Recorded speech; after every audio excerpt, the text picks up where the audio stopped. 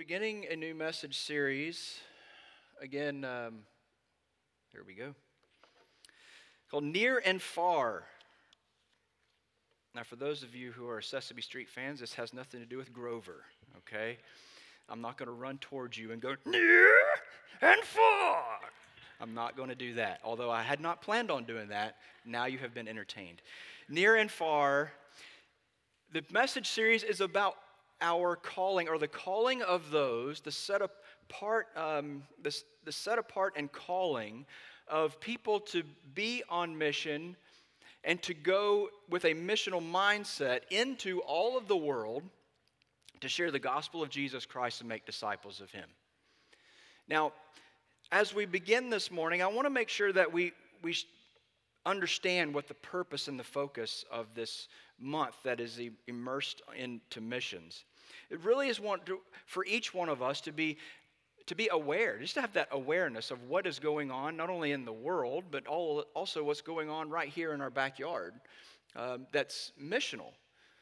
That is being the work that's being done by God's people that He's set apart and called out to do His work.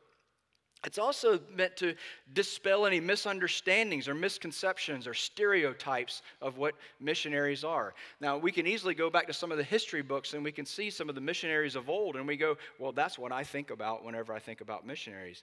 You leave your homeland, you get on a ship, you write your last will and testament, you leave it with your family, because you're never going to see them again. And then you go on location to this foreign land and you burn your ship because you're never going home and you're never going to see your family again. You're never going to see your homeland again.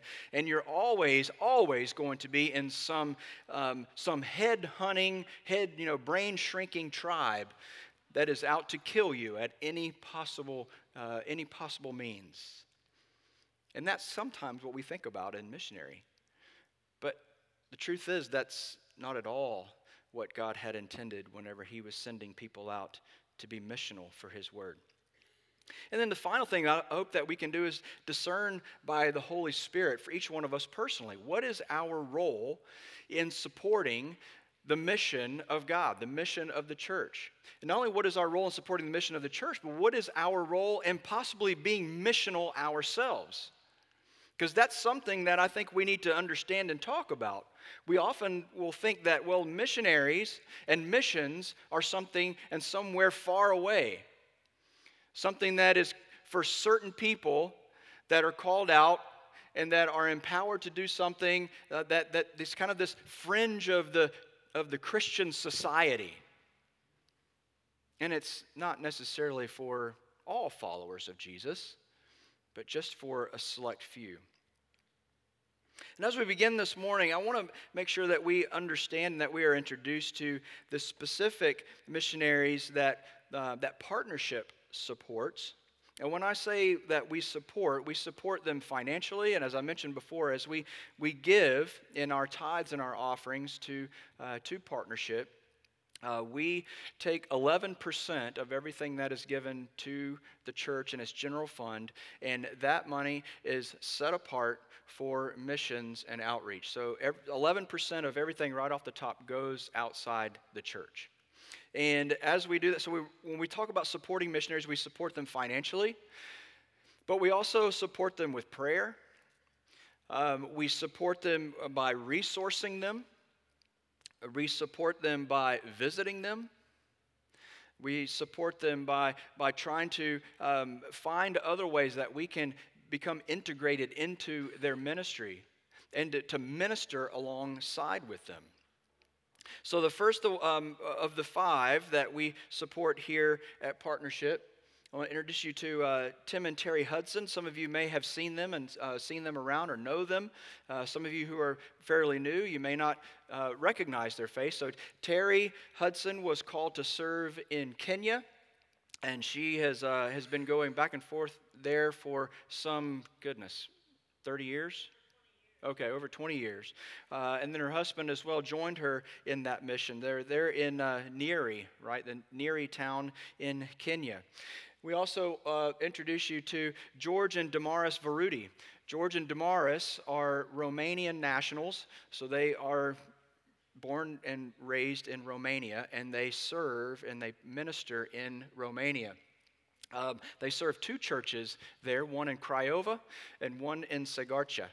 The Segarcha church is what they call a gypsy church, which means that for gypsies that kind of come and go and kind of ebb and flow in their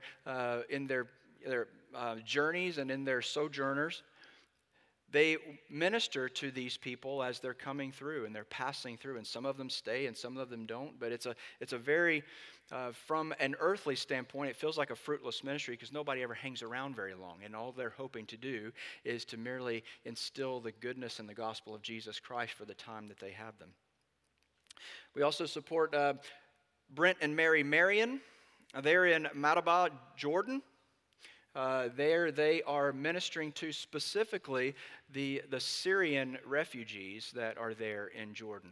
So those people who have been displaced by war, they are going into these Syrian families, these Syrian households that are predominantly Muslim, and as they are welcoming them into their homes to share the gospel message, then they are doing just that, befriending people on family by family basis. Not necessarily planting a church as we would expect to see it here in the West, but going through house church to house church to house church, sharing the gospel message with those Syrian refugees. And then of last week, if you were here, you got to meet Glenn Kuhn. And Glenn is kind of he's our local, one of our local missionaries, and we call him a missionary because he's in the mission field at UT. And if you've ever been to a university campus, you know that anything goes. So what Glenn and his wife Tracy are doing there at UT is extremely important in carrying the gospel message and the presence of Jesus Christ to students that not only are from Tennessee, but also from an international community coming into the university system. And finally, last but not least, our very own Greg and Lydia Pittner. You guys wave, just so they know you're here. They're here. They're here all the time. We support them as well. They have a local ministry, which is right here in Maryville. So you see how we started wide and broad, and then we kind of brought this thing in. They serve an Asian community, Japanese specifically, here in Maryville. For those of us who may not be aware, we have a very large Japanese community that is here in Maryville due to Denso. And a lot of international students that come to study at Maryville College. So Greg and Lydia have been called into that community, again, to befriend, to show the love and the hope in Jesus Christ, and to ensure that light is being emitted into those households. So they are technically international missionaries in Maryville. Doesn't make any sense. That's almost like an oxymoron, isn't it? So partnership defines a missionary, and I apologize that I missed for some reason putting this on a slide, but I'm going to use this definition with every message. So they defined a missionary as one who is a believer that is set apart and sent out with the message of the gospel of Jesus Christ with the purpose of making disciples. I'm going to repeat that in case you're writing and you write really slow. Missionaries are believers who are set apart and sent out with the message of the gospel of Jesus Christ for the purpose of making disciples. Now, on first hearing that, you might think, well, that sounds like a really all-encompassing definition. But from our stereotypes and some of our misconceptions and preconceptions of what missionaries are, it leaves a lot of gaps. And those gaps are intentional. It intentionally doesn't say anything about a specific education level or a vocation of the person, of the missionary that's called out and sent out. There's nothing specific that says that how this person has to be vetted through a human experience or a human vetting process. There's nothing that's said about the sponsoring agency, whether it needs to be a church or a mission agency or a mission board or something of the sort. And nothing specific about how or where these missionaries fulfill their mission. Those are intentional ambiguities. That's because we believe that it's God that sets those things. And we see evidence in Scripture, all over Scripture, that God sets these things. He sets the ones who are set apart. He's the one that sends. He's the one that gives the message. And for the sake of the full-on, all-encompassing fruit that becomes of this mission, He's responsible for producing the fruit. So He's responsible for all of it.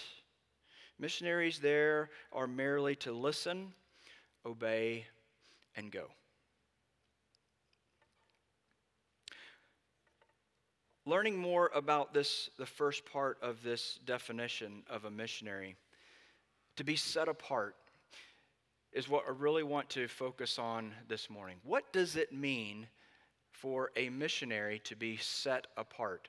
Or what does it mean for any man or woman to be set apart for God's purpose, for the mission that He has in store?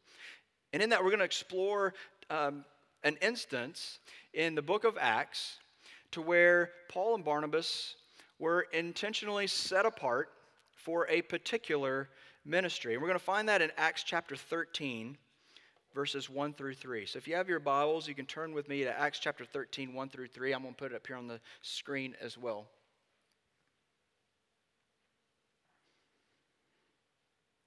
And it reads like this: Now in the church in Antioch there were prophets and teachers, Barnabas, Simeon, who was called Niger, Lucius of Cyrene, Manaen, and a close friend of Herod the Tetrarch, and Saul. As they were worshiping the Lord and fasting, the Holy Spirit said, "Set apart for me Barnabas and Saul for the work for which I have called them." Then after they had fasted, they prayed and laid hands on them and sent them off. Verse 2, as they were worshiping the Lord and fasting, the Holy Spirit said, "Set apart for me Barnabas and Saul for the work for which I have called them." So, recognizing the picture of the scene here, the church has come together. They're praying, they're fasting, they're worshiping, and they're not necessarily going, "God, who should we send?" They were merely just being the church. They were merely just worshiping and loving on God, thanking God for His blessings, thanking God for His Son Jesus Christ. They were encouraging one another. They were just being the church. And in the midst of this time that they were spending in worship, the Holy Spirit spoke, and He spoke in unity. And it was in such a way that He spoke that everyone agreed. Now again, what did this voice of the Lord sound like? Did it sound like a clap of thunder that came into the room and said, "Set apart for me Barnabas and Saul"? Or was it merely this prompting in the heart of those believers who were there worshiping, where they felt like, for some reason I just keep feeling like Barnabas and Saul just keep coming into my heart? And I feel like God's maybe prompting that. And then one person speaks, "You know what, guys? I kind of feel like God said that Barnabas and Saul should be sent out." And then the next person says, "You know what? That's funny that you would say that, because I got that same exact prompting." And then the third person goes, "That's amazing, because I felt like as I was praying and fasting, God spoke that to me as well." You see, that's what I feel like the majority of the time, the way that the Lord speaks and how it's confirmed and affirmed in the body of Christ. That He speaks and He prompts in that still small voice, just as He did with Elijah. And He did it in your heart, in your soul, in your conscience, that you're certainly seeking His face and His word. And then as He prompts, you share that with a brother or sister, and they say, "Wow, that's amazing, because God spoke. I feel like God spoke that same thing to me." And then after a while, you recognize that you have this affirmation of the entire body. And no one is in disagreement. No one is in disagreement in this church about who they should send. And they weren't in disagreement about who set them apart. They knew it wasn't them. It wasn't the human beings of the church. It was the Holy Spirit from the God in which they were worshiping. God was setting them apart. And they obeyed. They set Barnabas and Saul apart, they blessed them, and they sent them off. So what is the setting apart? It's an interesting phrase that we read about over and over in Scripture. In fact, there's some 130 occurrences of these two terms together, God set apart. 130 occurrences in 58 different verses all throughout Scripture. God set apart. Now, some things he set apart for himself and is holy. Some of the things that he set apart for destruction. Some of the things that he set apart for a specific purpose. But either way, there's this term being set apart. And in each one of the verses, it's God who does the setting apart. Now, if you look particularly for those two terms together in Scripture, you're only going to find 130 occurrences. However, there's another word that's found much more prevalent in Scripture that also means set apart whenever it's translated, and that's the word holy. The word holy merely means to be set apart for a special purpose for the Lord. Now, the word holy is used 659 times in Scripture in 592 verses. God talks about his holiness. He talks about us being holy as he is holy. And the more things that he talks about being holy, if you take that synonymous definition of being set apart, it all works perfectly if you were to interject those words for the word holiness, set apart for the special purpose of God. And the setting apart, again, makes it very clear that it's God who does this setting apart, chosen people for his mission. He reveals his selection. I love this verse in Psalm 43. Where it says, know that the Lord has set apart the faithful for himself. God has set apart the faithful for himself. He determines those who are separated out for a special purpose. So not only is it God who sets people apart for his purpose, we have to know, well, what is that purpose? Well, ta-da, it's God that determines the purpose as well. If we read on there from Acts chapter 13, not only did God set Paul and Barnabas apart in that prayer meeting, but he goes on to the next verses, and he talks about where Paul and Barnabas were sent. That was the purpose that God had designated by his sovereignty. And Paul recognized that he was set apart specifically by God for a particular purpose when he said in Galatians chapter 1, he says, when God, who from my mother's womb set me apart and called me by his grace, was pleased to reveal his Son in me, so what? So that I could preach him among the Gentiles. Here's my purpose, Paul says. This is what I was set apart for, to go and preach among the Gentiles. And it's eerily similar to a prophet that existed well before Paul, and the prophet Jeremiah, when he said, the word of the Lord came to me. He says, I chose you before I formed you in the womb. I set you apart before you were born. I appointed you a prophet to the nations. Jeremiah was set apart by the Lord. He was set apart for a purpose, to be a prophet.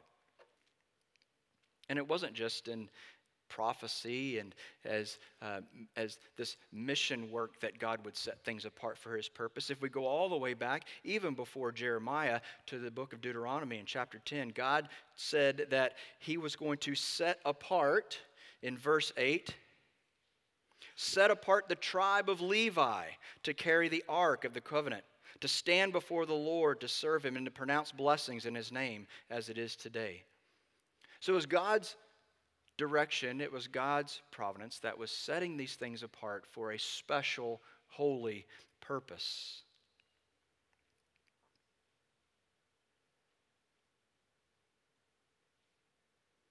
See, Paul's set apartness, he speaks of there in Romans, he speaks in Romans 1:1. He talks about how he was set apart for the gospel of the message of Jesus Christ.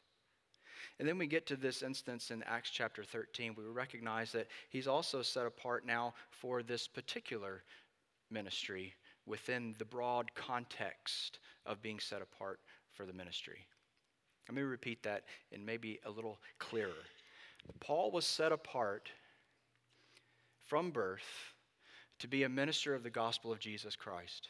And then throughout his life, he would be set apart again on a micro level to do specific tasks, to go to specific places, to preach to specific people. See, Paul was set apart in the broad sense, and then he was set apart again in the specifics. You know, a person who is on mission, who is called to be a missionary, they know by God's Spirit that they're set apart by the grace of God. They're set apart by the blood of Jesus Christ, that they are set apart for God's holy purpose, just in general in their life. And you know what? That's me and you. You and I, whether or not you have ever done anything that you consider missional, we have been set apart.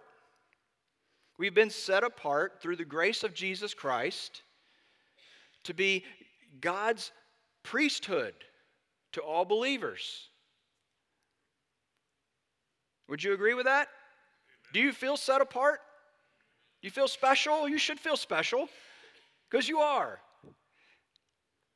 God said, I wanted you to feel special. I want you to know that you're special because I chose you before the foundations of the earth in Jesus Christ. I want you to be special. I want you to know that you're set apart for a holy purpose.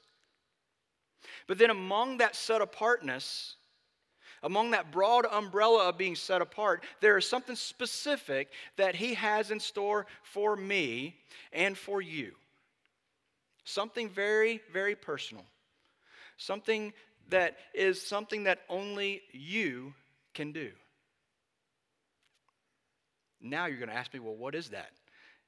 And my answer to you is, I don't know. But I can believe that just as God spoke by his Spirit to those who were praying and fasting, that he will tell you and he will tell me what we are set apart for. And maybe it's to walk across the lawn and to speak to someone over the fence. Maybe it's to walk into the bedroom that is adjacent to your bedroom and speak to your child. Maybe it's to go to downtown Knoxville at UT, a nice comfortable distance from home that you can commute to back and forth. And then maybe he might call you to move to another foreign country like California.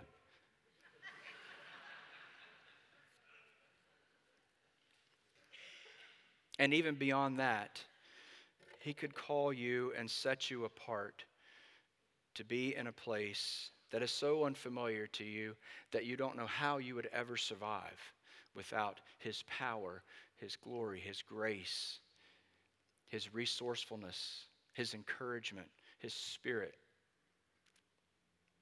Maybe he sends you to an entirely different culture, a true other country, a true other people, to another language that you've never spoken before, to a culture that you wouldn't have no idea how to navigate. And for each one of us, just as missionaries know that they're set apart by the gospel of Jesus Christ in general, to be a priesthood to all those who do not believe and know. They also recognize in the Spirit that they are set apart for a particular mission. And sometimes they're right here, and sometimes they are far away. But again, it is God who sets apart. And God will reveal that to you. God has revealed that to them. And that's what we know for the people that we support here at Partnership. It's through prayer, through fasting, that we recognize that these people truly have been set apart for the mission in which they are accomplishing. It's not for us to question their set apartness. We have become convinced by the same Holy Spirit that called them that they are called. It's that affirmation of the voice of God in our hearts. What about you? What about me? I think it's easy to agree that we are all set apart and called holy. A holy church, a holy existence, a holy priesthood. set apart as the church. But on that micro level, what are you being set apart for? I can promise you that there's something. There's something for you. There's something for me. And it's very personal, and it's very specific. And it's not always going to have to do with what you are good at. Sometimes God does not really care what skills you have. When you look at the disciples, he didn't go and pick the finest orators, the scholars of the time. He picked men that had a heart to follow him and to listen. And when God spoke, they went. And when they needed to speak, God empowered them by his Spirit to speak. When they needed to know what to say, God empowered them by his Spirit on what to say. When they were at a crossroads and they didn't know whether to go right or left, God prompted them by his Spirit which path to take.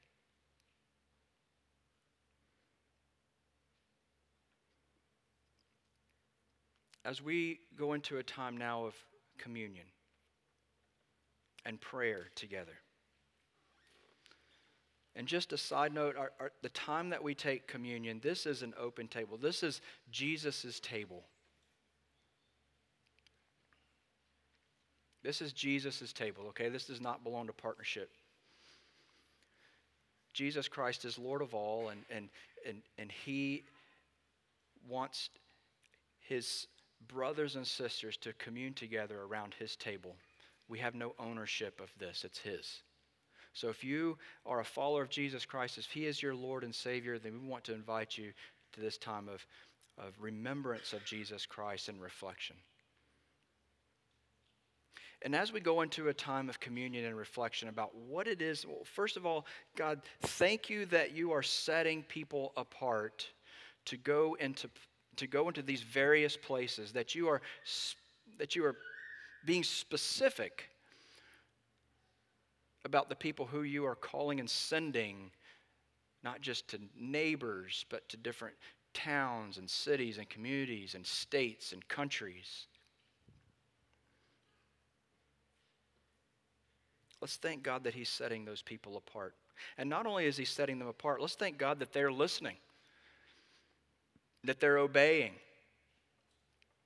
that the word of God is being spread throughout the world. And we think of the world oftentimes in the broad sense, but the world starts with walking out that door. That's the edge of the world right there. That's part of it. Let's start by thanking God that there are people that are obeying their set apartness. And now, let's also, as we take communion together, to think about what it is and pray that God will reveal to us what it is that he's setting us apart for. In John chapter 10, verse 36, Jesus specifically says, and it's kind of tucked into a conversation that he's having with some of the naysayers. And he says that he was set apart by God and sent into the world. John chapter 10, verse 36, it's in there. Jesus says, I too was set apart and sent into the world by God. And then if all we seek to do as disciples of Jesus Christ is to be like Jesus, then we too must recognize that we are being set apart and sent out into the world. What is that purpose for you?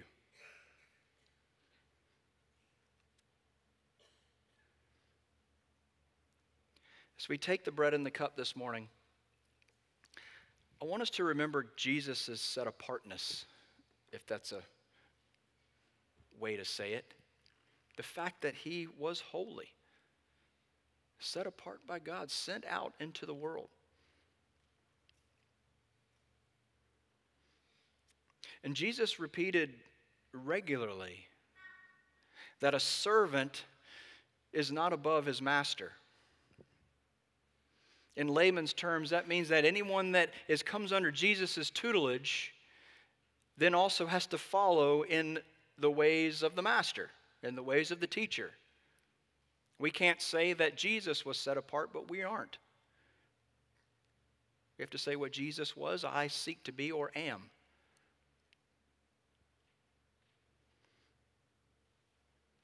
So as we take the bread and the cup, I want us to remember first Jesus' existence as being set apart by God for that purpose. For that purpose of the salvation of mankind, for the forgiveness of sins, for paying the price of your sins and my sins, for righting all that was wrong in the world, for defeating evil, for defeating death, for defeating the grave. Jesus set apart, and I have to say, he fulfilled his mission quite well. Perfect, in fact. And as we seek to commune now with Jesus, just as we're sitting around the table with him, I want us to imagine that we're looking across the table. We're taking the bread in honor of him, remembering his broken body. We're taking the cup in honor of him, remembering his shed blood. And we're saying, Jesus, I want to know that I am set apart just like you. Lord, I just want to know what it is that you want me to do. And I'll say yes. And I'll go into the next room or into the next country. Almighty God, your Son, Jesus Christ, was the perfect example of something you had set apart, called holy for your special purpose. And he did that to perfection, more perfect than anything that's ever existed. Lord, we read in your word that you consistently set things and people apart for your special purpose. And then you name the purpose. God, as we remember the death, burial, and resurrection of Jesus this morning by taking this meal, by receiving it with him,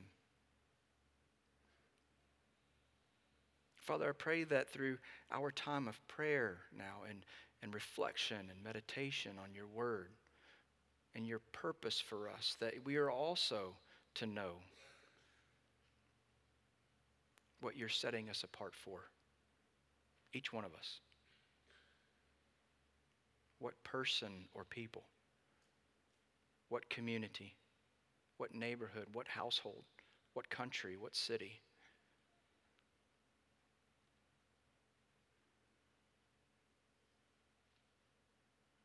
Reveal that to us now, Lord, so that we can live lives in honor of your Son, Jesus Christ, who gave himself to die on a cross, be resurrected from the grave. Lord, so that your mission of the redemption of all mankind could continue in each one of his disciples, in whom, Lord, we count ourselves. It's in Jesus Christ I pray. Amen. Let's eat together.